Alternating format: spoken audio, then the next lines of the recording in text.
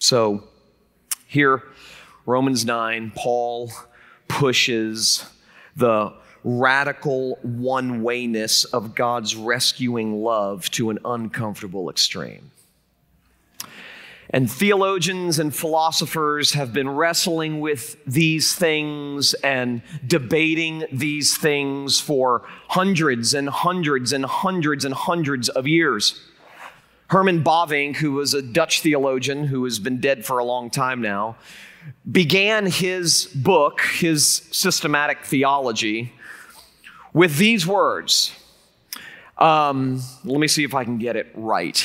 Put it into everyday language because it was a little bit lofty. But he said basically this: the study of theology demands a radical commitment to mystery.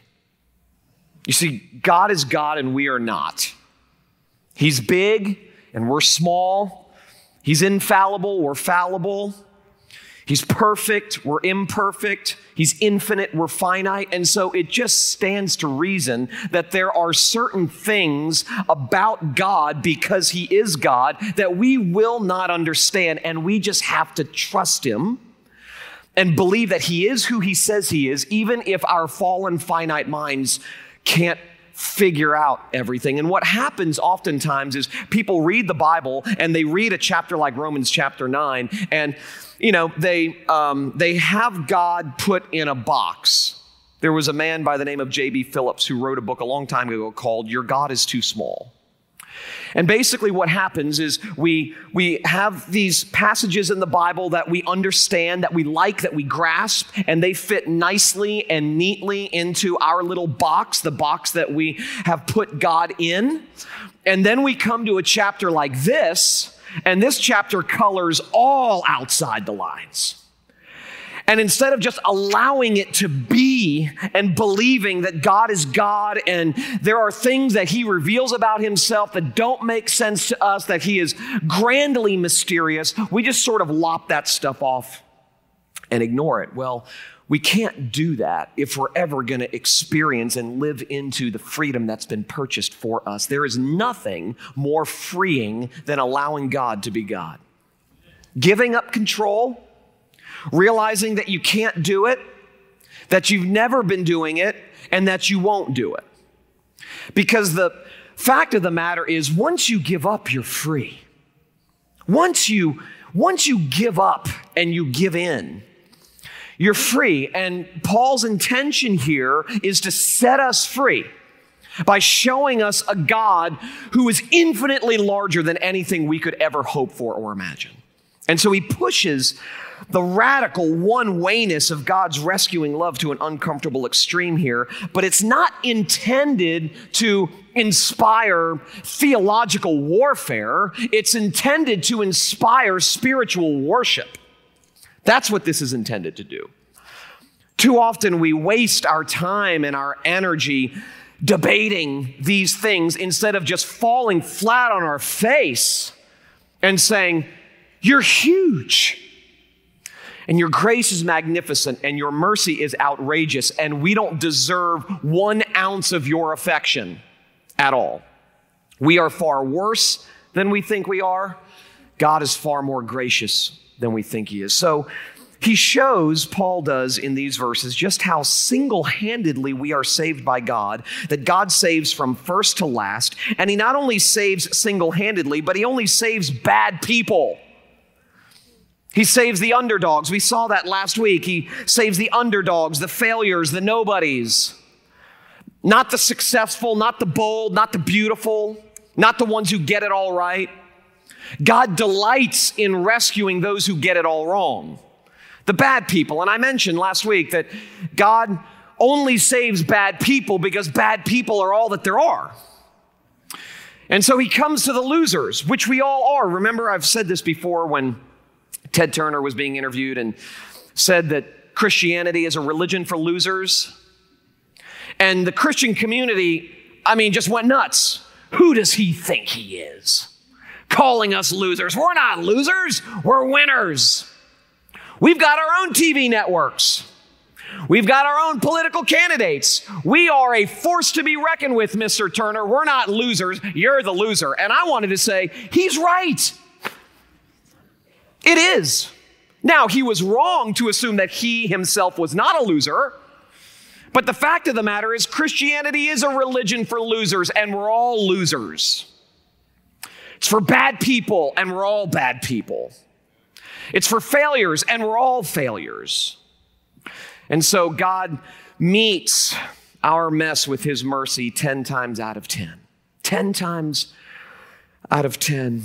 And I said last week that when it comes to the doctrine of election, God's sovereign election, we are scandalized in the wrong direction. Because where we are typically scandalized is when we consider who it leaves out rather than being scandalized by who it lets in. That should be the scandal that rocks our world. I mean, who does he let in? The weak, the rebellious, the immoral, the adulterer, the liar, the thief, you, me. That's who he saves. In his book, Long Journey Home, Os Guinness writes this, and he says it perfectly in my opinion. We cannot find God without God.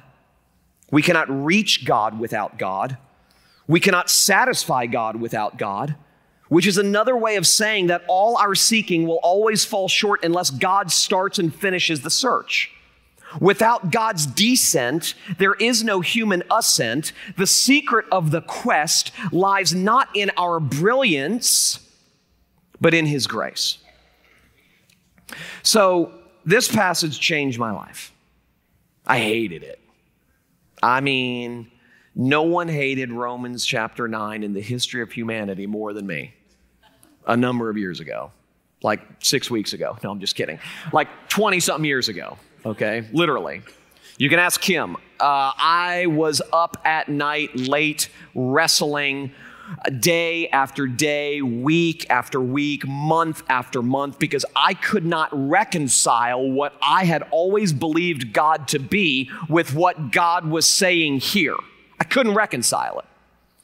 And I had grown up in a Christian home where I was taught the Bible, and I went to churches that preached the Bible, and I went to Christian schools that taught the Bible, and I knew the Bible, okay? I mean, I was Billy Graham's grandson, for goodness sake. I knew everything there was to know about God. I inherited it. It's in my DNA. The blood's running through my veins, okay? So I literally read Romans chapter 9 and said, what?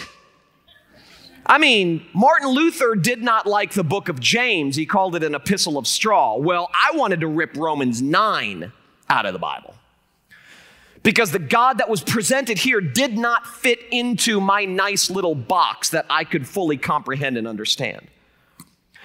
And so I wrestled and I wrestled and I debated and I debated and I argued, not only with people but with God. I couldn't get my little pea brain around what God was saying here, and it was frustrating me.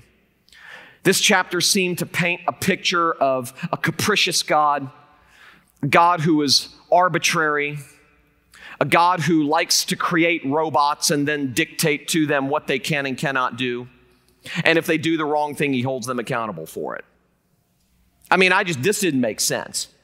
Okay, I didn't like this one bit at all. It totally rocked my world. You see, and you've heard me say this on numerous occasions, but God's rescue of me was dramatic. It was dramatic. I mean, he saved me from a lot. He really did. He had given me, like we looked at last week, God gave so much to the people of Israel. He gave them the law. He gave them the prophets. He gave them his special attention. He selected them out of all the nations in the world in the Old Testament and just showered his blessings on them. And many rejected him. Well, that was me. It's actually a worse place to be than someone who doesn't grow up getting all of these blessings and special attention from God. I actually received all of that stuff because of the family that I was born into, the home that I grew up in, and I rejected it, walked away, ran away, completely rejected it.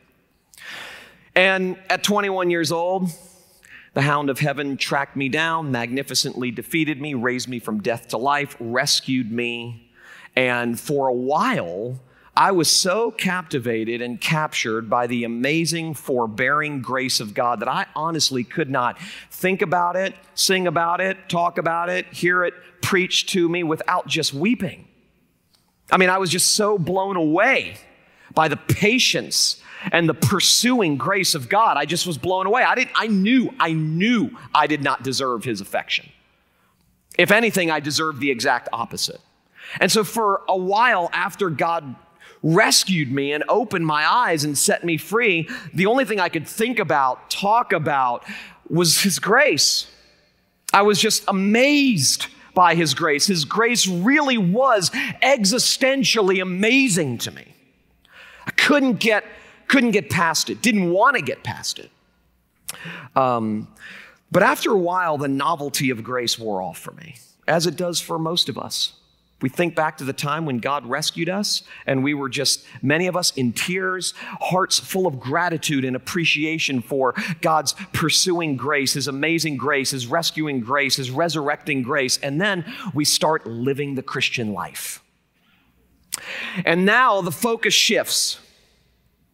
And while we were amazingly happy and glad for the blood, sweat, and tears of God that got us in, the focus has shifted, and now it becomes all about our blood, sweat, and tears to keep us in. That's what happens. And as I've said before, the symbol of our faith shifts from being a cross to a ladder. And the focus of the Christian faith now becomes all about me and my life and what I do and what I don't do. And now I am the center of this Christian journey. It's all about me. You see, I was appreciative for God's work, but I was focused on my work. And that happens. That happens to all of us. We maintain a measure of appreciation for God's work, but for the most part, that was past. But in the present, our focus is on our work, as if the focus of the Christian faith is living for God. Let me tell you something. The focus and the foundation of the Christian faith, hear it from me now, is not living for God. The focus and the foundation of the Christian faith is the glorious, counterintuitive reality that God lived for us in the person of Jesus. Without that, there is no Christianity. We live our lives stumbling and fumbling along the way in response to the fact that God lived for us. But do not make the mistake, the narcissistic mistake of concluding that, the focus and foundation of the Christian faith is living for God. You better hope it's not, because you're really not doing that good of a job. Either am I. I mean, the beauty of Christianity is the fact that God, who spoke all things into existence, embodied human flesh and frailty in the person of Jesus and lived for us. That's radical.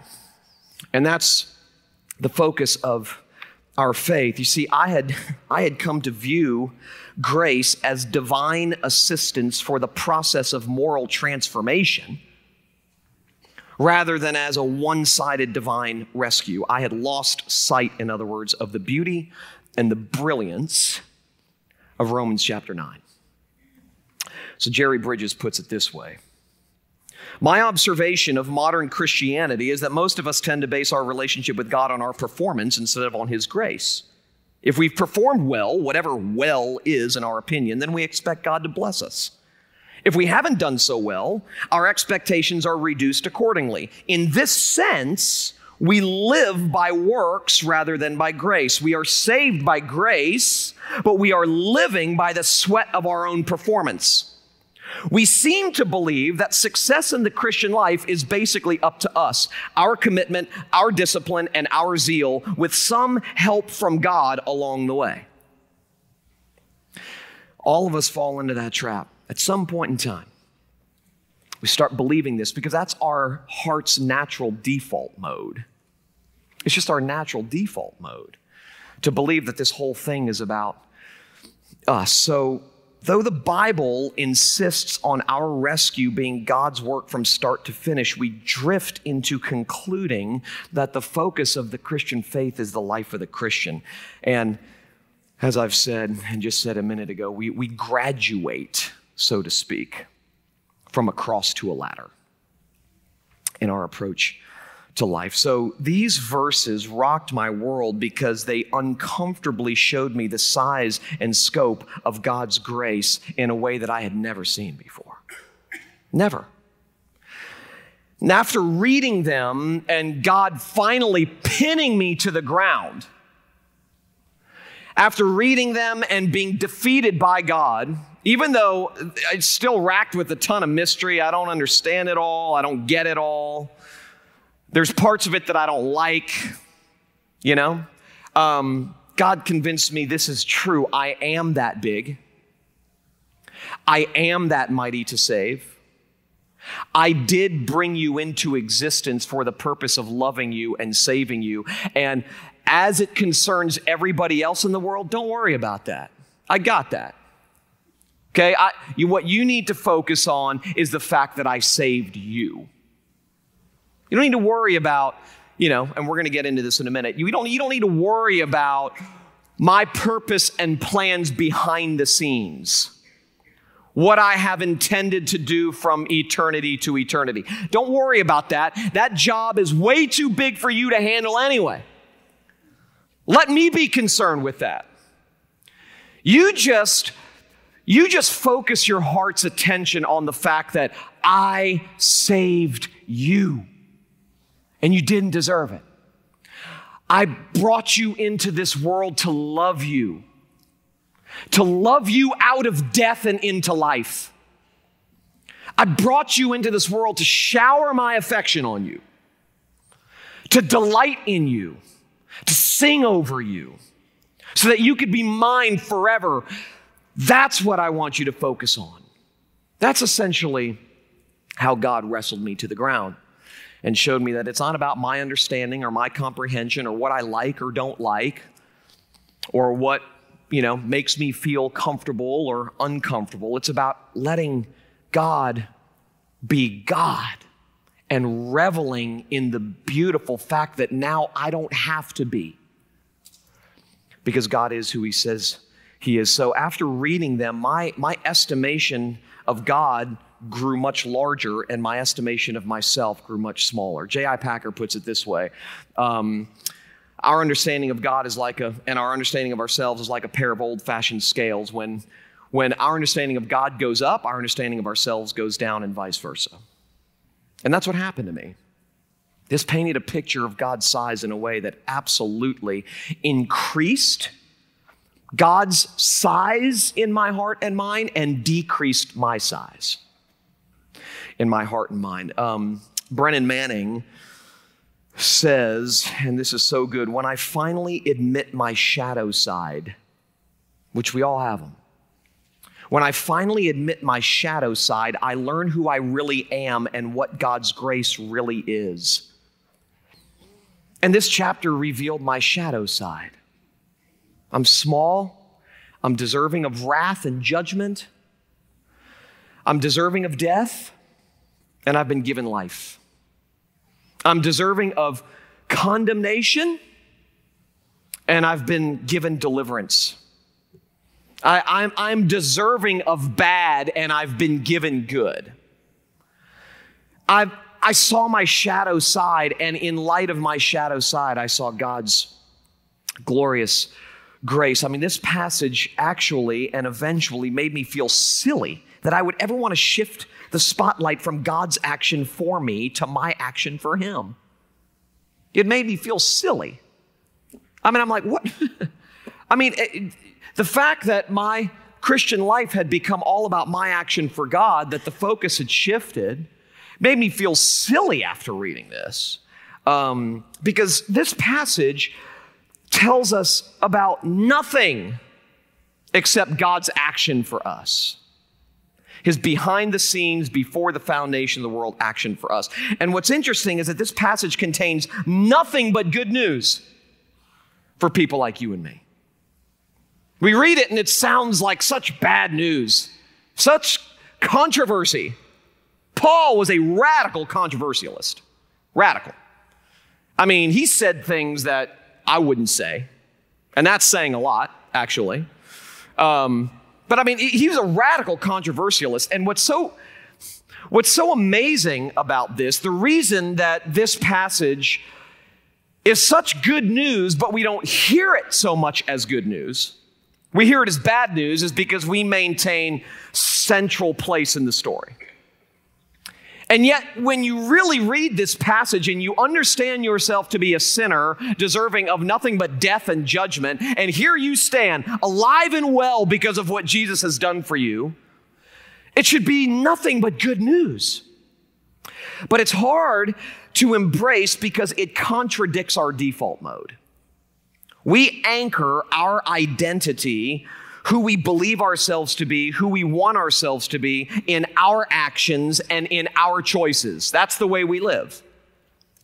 We are what we do. That's the way we live our lives. We anchor our identity in our actions and our choices, but this passage anchors our identity in God's choice of us and his action for us. He does all of the acting and all of the choosing, and we do all of the receiving. And that just contradicts our default mode. It just contradicts the way that we naturally think, the way that we naturally approach life. It just contradicts the way we think about identity and value and those sorts of things. It shifts the spotlight away from our doing and our action to God's doing and God's action for us. So these verses are intended to make us aware of the fact that we are deeply loved by Jesus and have done nothing to earn it or deserve it. That's the purpose of these verses. That's it. Okay, that we are deeply and eternally loved by Jesus, and we have done nothing to earn it or deserve it. So in the face of all of our doing and striving and toiling and laboring and working, Romans 9 sings about a God who has done everything from before the foundation of the world for us, which is amazing. But it begs a couple questions. Does it not? I mean, everything I've said so far paints this glorious picture of who God is and his rescuing grace and his sovereign mercy and all of those things. And it should cause us to fall on our face and thank him from now until eternity for what he's done for us, because none of us deserved it. And he came and saved me. He saved me, the chief of sinners, the least of all the saints. He came and saved me, which still blows my mind. And that's what it's supposed to do. That's what these verses are supposed to do. And so we revel in that and we say, okay, that's actually very devotional. And that actually makes me feel good and makes me feel lighter and makes me more appreciative for God. But it still begs a couple of questions. I mean, if this is true, for instance, if everything Paul says about God and the way God saves, how God saves, who God saves is true, that God is completely sovereign from first to last, that he saves from beginning to end, then it begs a couple of just basic questions. Why even pray? Why evangelize? Why even share the gospel? I mean, what's the purpose of telling other people about Jesus if this is true? God's got it figured out. He's going to do whatever he wants to do, regardless of what I do. So what's the purpose?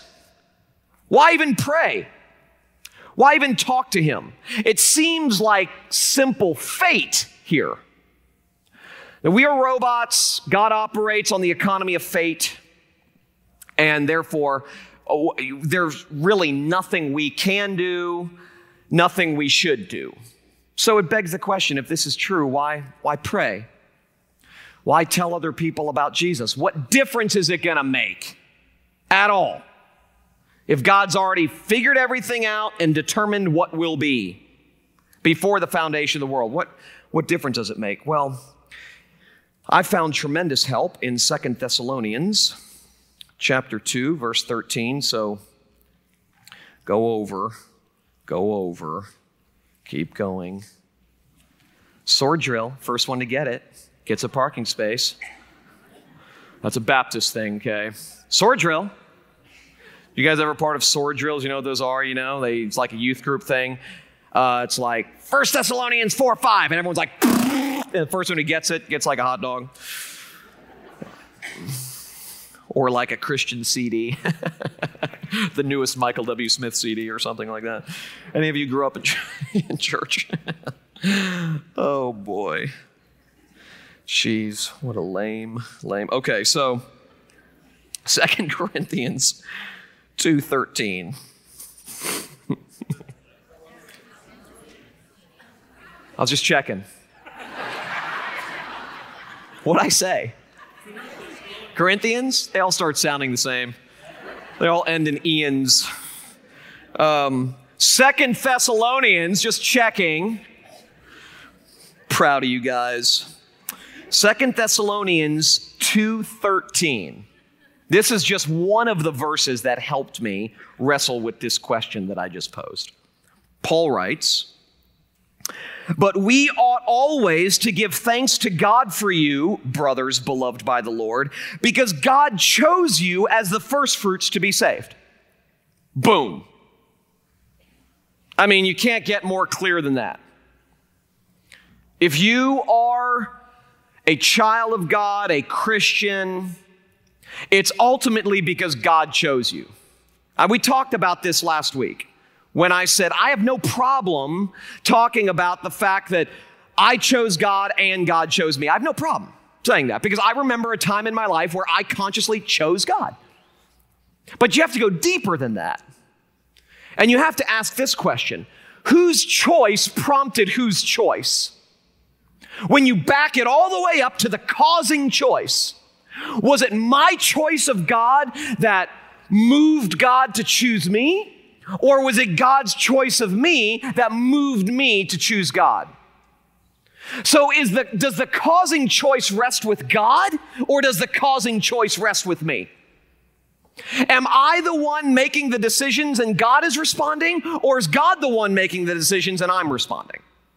Okay, so he says just plainly, and he just says it sort of as a sidebar. It's not even like a controversial thing. But we ought always to give thanks to God for you, brothers, beloved by the Lord, because God chose you as the firstfruits to be saved through sanctification by the Spirit and belief in the truth. So, notice what he's doing here. There are ends and there are means. And what Paul's saying in 2 Thessalonians 2:13, okay, is that God has not only determined the ends, but he has also determined the means by which he accomplishes those ends. So I chose you to be saved through, and he gives a couple examples of the way that God saves. Okay, now let me just unpack this for a minute, because this is important.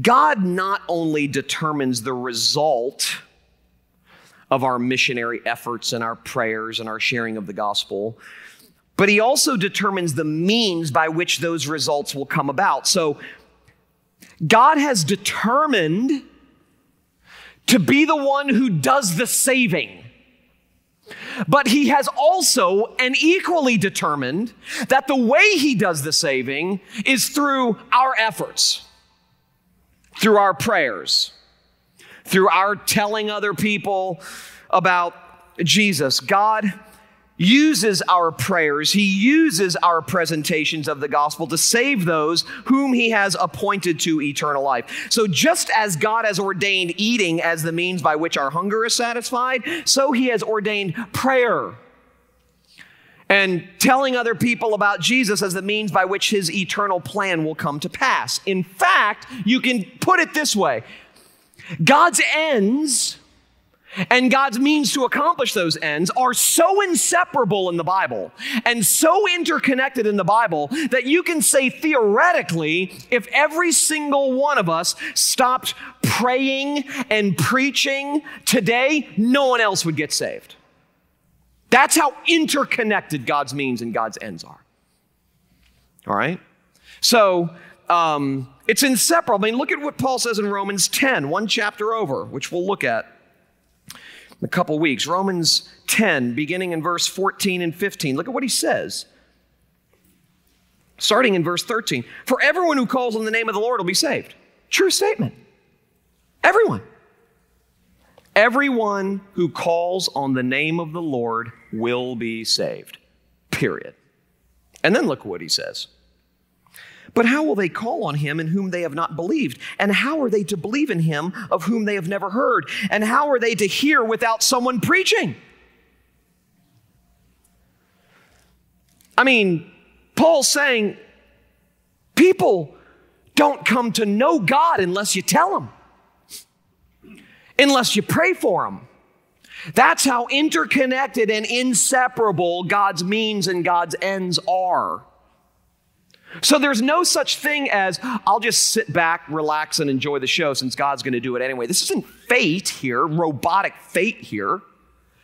This is an organic God who chooses to use people like you and people like me to accomplish what he has already determined to do. And the way he uses us is real. It's not fake, you know. It's not just a stamp. It's not just a show. It's real.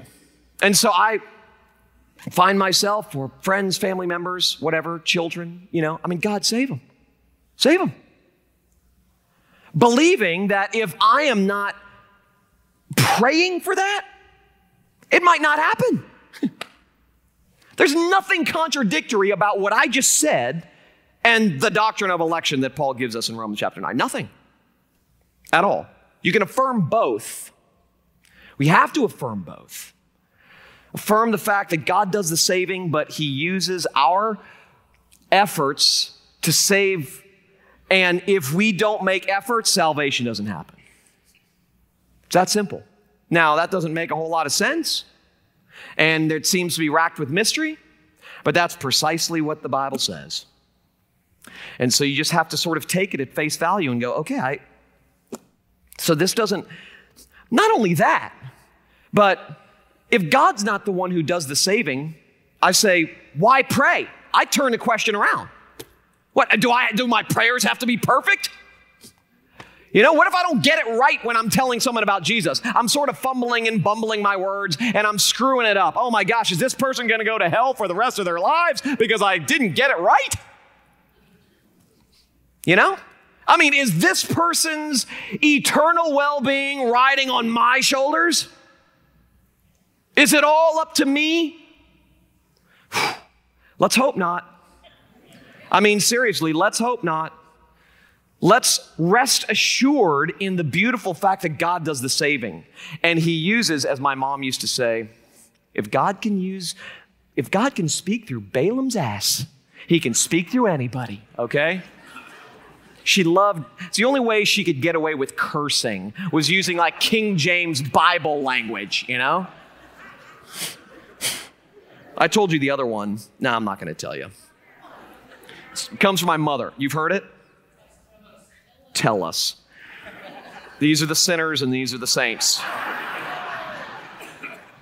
It's clear. Anyway, so the fact that he would use us, seriously, is amazing to me. And the fact that we are unburdened and not having to do the saving is a huge blessing. So Thomas Watson, Puritan, put it this way. I love this. And this really encapsulates everything I'm saying. It was the angel who fetched Peter out of prison, but it was prayer that fetched the angel. There you have it. That's the beautiful combination and the mystery. It was the angel that fetched Peter out of prison, but it was prayer that fetched the angel. And it's your prayers that fetch the people that God has determined to save. It's God who does the saving. But it's our prayers that God uses to do what he's determined to do. So God unleashes his saving power through our prayers and through our presentations. 1 Corinthians 3:6. What does Paul say? He says, I planted, Apollos watered, but God gave the increase. There was no mistaking in Paul's mind where the growth and where the rescue comes from. It doesn't come from me, Paul, it comes from God. But I planted, and my partner Apollos, he watered. We did our job, and God gave the increase. God did it. God did the saving. We played our part. So we could go on and on about that, but I don't have time. So it begs another question, and this was the one that really bothered me the most, more than any other one. What about people who don't know God? You know? Family members, friends. What about those people? I mean, my heart broke for some of those people when I thought maybe God didn't choose to save them. Well, that's mean. That's really mean. I love him. Why doesn't he? Okay? That's what really kind of messed with me, big time. And that was the question that plagued me the most. It plagued me the most because it requires the most trust in God. That's why it plagued me the most. Look at John. Now go backwards. John, Matthew, Mark, Luke, John. John chapter 21. Beginning in verse 20. John 21, beginning in verse 20. This is after Jesus rose from the dead, and he's now spending some time with his disciples before he goes back to heaven. And John chapter 21, verse 20, it says, Peter turned, his disciple Peter turned, and saw the disciple whom Jesus loved following them, John, the one who also had leaned back against him during the supper and had said, Lord, who is it that is going to betray you? When Peter saw him, John, he said to Jesus, Lord, what about this man? And Jesus said to him, if it is my will that he remain until I come, what is that to you? You follow me. Now, how does that help? I mean, in answering this question, what about those who don't know God? How does that help? Well, this is how it helped me. God never promises to tell us everyone else's story. He just promises to tell us ours. I mean, he's saying to Peter, it's not your business, man. Don't worry about that. I got it. You trust me? You trust that I know what I'm doing? And that what I'm doing is good? You trust me. Don't worry. As for you, you just follow me. You just stick by my side. Don't worry about his story. You just concentrate on your own. You see, don't assume. This is the big mistake that I made. Don't assume that if you have a friend or a family member who doesn't know Jesus, that they're not elect. Don't make that mistake. In fact, the very fact that God has saved you and put you in their life demonstrates that there's a very good chance that they are, and that he's going to use you and your efforts to bring about their rescue. So don't make the mistake of thinking, well, but my dad doesn't know Jesus, he must not be elect. It's not true. Okay, Charles Spurgeon said that the courts of heaven will be infinitely more populated than the dungeon of hell. Okay, so don't make the mistake of concluding that your friend or your family member, the hound of heaven pursues. He pursues. And he pursues people like you and people like me. The fact of the matter is, God not only does the saving, and he not only saves bad people like you and me, but there's a good chance he's going to save the bad people in your life. Okay? I mean, Steve Brown says it well. He says, God not only blesses his people, but he blesses those who are near his people and close to his people. I mean, think about it. Why would God save you and put you into a relationship with or near to, someone who does not yet know Jesus? I mean, they're going to hear things from you and see things from you. And, they might think you're really weird at first, but they're going to see some stability and some solidity. And they're going to see worship and love and joy and peace and patience and kindness beginning to emanate from you. And what's that?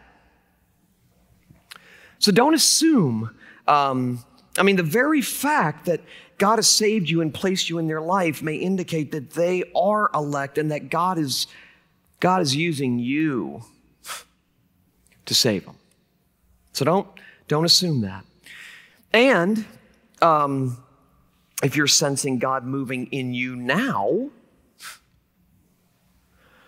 then this is God bringing to reality what he has determined to do with you from before time. It's unbelievable. It's like, this is your moment. You're being defeated now. There is no outpacing the pursuing grace of God. You can't do it. You can't outrun the hound of heaven. It's impossible. I tried. And many of you have too. You try. He wins every time. God wins every time. Every time.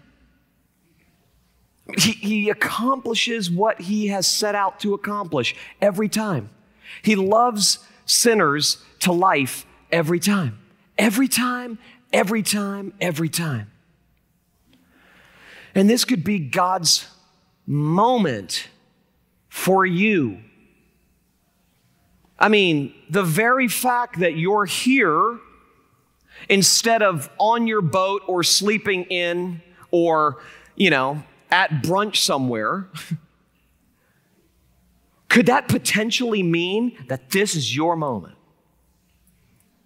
That God is actualizing for you right now what he has determined to do with you from before you were born. This could be your moment. For some it is. There's just no escaping the pursuing grace of God. So if you're a Christian, going back to the identity thing, if you're a Christian, here's the good news. Because Romans 9 tells us truth about God and his saving ways, mysterious as they may be, that God saves from first to last, that he establishes rescue from beginning to end, that God the Father appointed our salvation before time, God the Son accomplished our salvation in his time, and God the Spirit applied our salvation in our time, beginning to end, first to last. All of God, Father, Son, and Holy Spirit was involved in bringing you to life and setting you free. That's how powerful this rescue is. And if that's the case, if that's true, you know what that says to you and me? You know how that unburdens us? It tells us this: who you really are has nothing to do with you at all. Nothing. I mean, your identity is not ultimately anchored. Who you really are, your identity is not ultimately anchored in what you do or don't do, your good behavior or your bad behavior, what you can accomplish or what you have failed to accomplish, the way you look, your education, your background, what you've done, what you have failed to do. It has nothing to do with any of that stuff. Some of us are trying to establish our identity by running from things we've done. And some of us are trying to establish our identity by running toward things we feel like we need to do. And Romans 9 says, just get rid of it all. Because Who you really are has nothing to do with you at all. Your identity is firmly anchored in Jesus' accomplishment, not yours. Jesus' performance, not yours. Jesus' obedience, not yours. Jesus' victory, not yours. That's who you are before God because of what God has done for you and to you from beginning to end. So here are lines, and I'll close with this, from a hymn that should inspire worship from you because of who God is and because of what God has done. This hymn tells a story of all of us when it says, though I was born an orphan, abandoned and alone, enslaved and bound in darkness, without a hope or home, the God of grace and mercy from his eternal throne ordained to be my father and claim me as his own. That I might be adopted, the Father sent his Son to live in full obedience and die for what I've done. Now through his resurrection, through faith with him, I'm one, a member of his household. I am an heir, a son. I didn't adopt myself, and I can't be cast out. Because of election, I'm in forever. Forever. So on my good days, which are becoming increasingly few and far between, on my good days, I'm not proud. And on my bad days, I'm not depressed. Well, what prevents me from that? First of all, that's not true. My good days, I do become proud. My bad days, I do become depressed. But if I stop and think about it for a second, I think it's just futile to be either proud or depressed because it has nothing to do with me. I'm in forever because I live my life, as do you, under a banner that reads, "It is finished."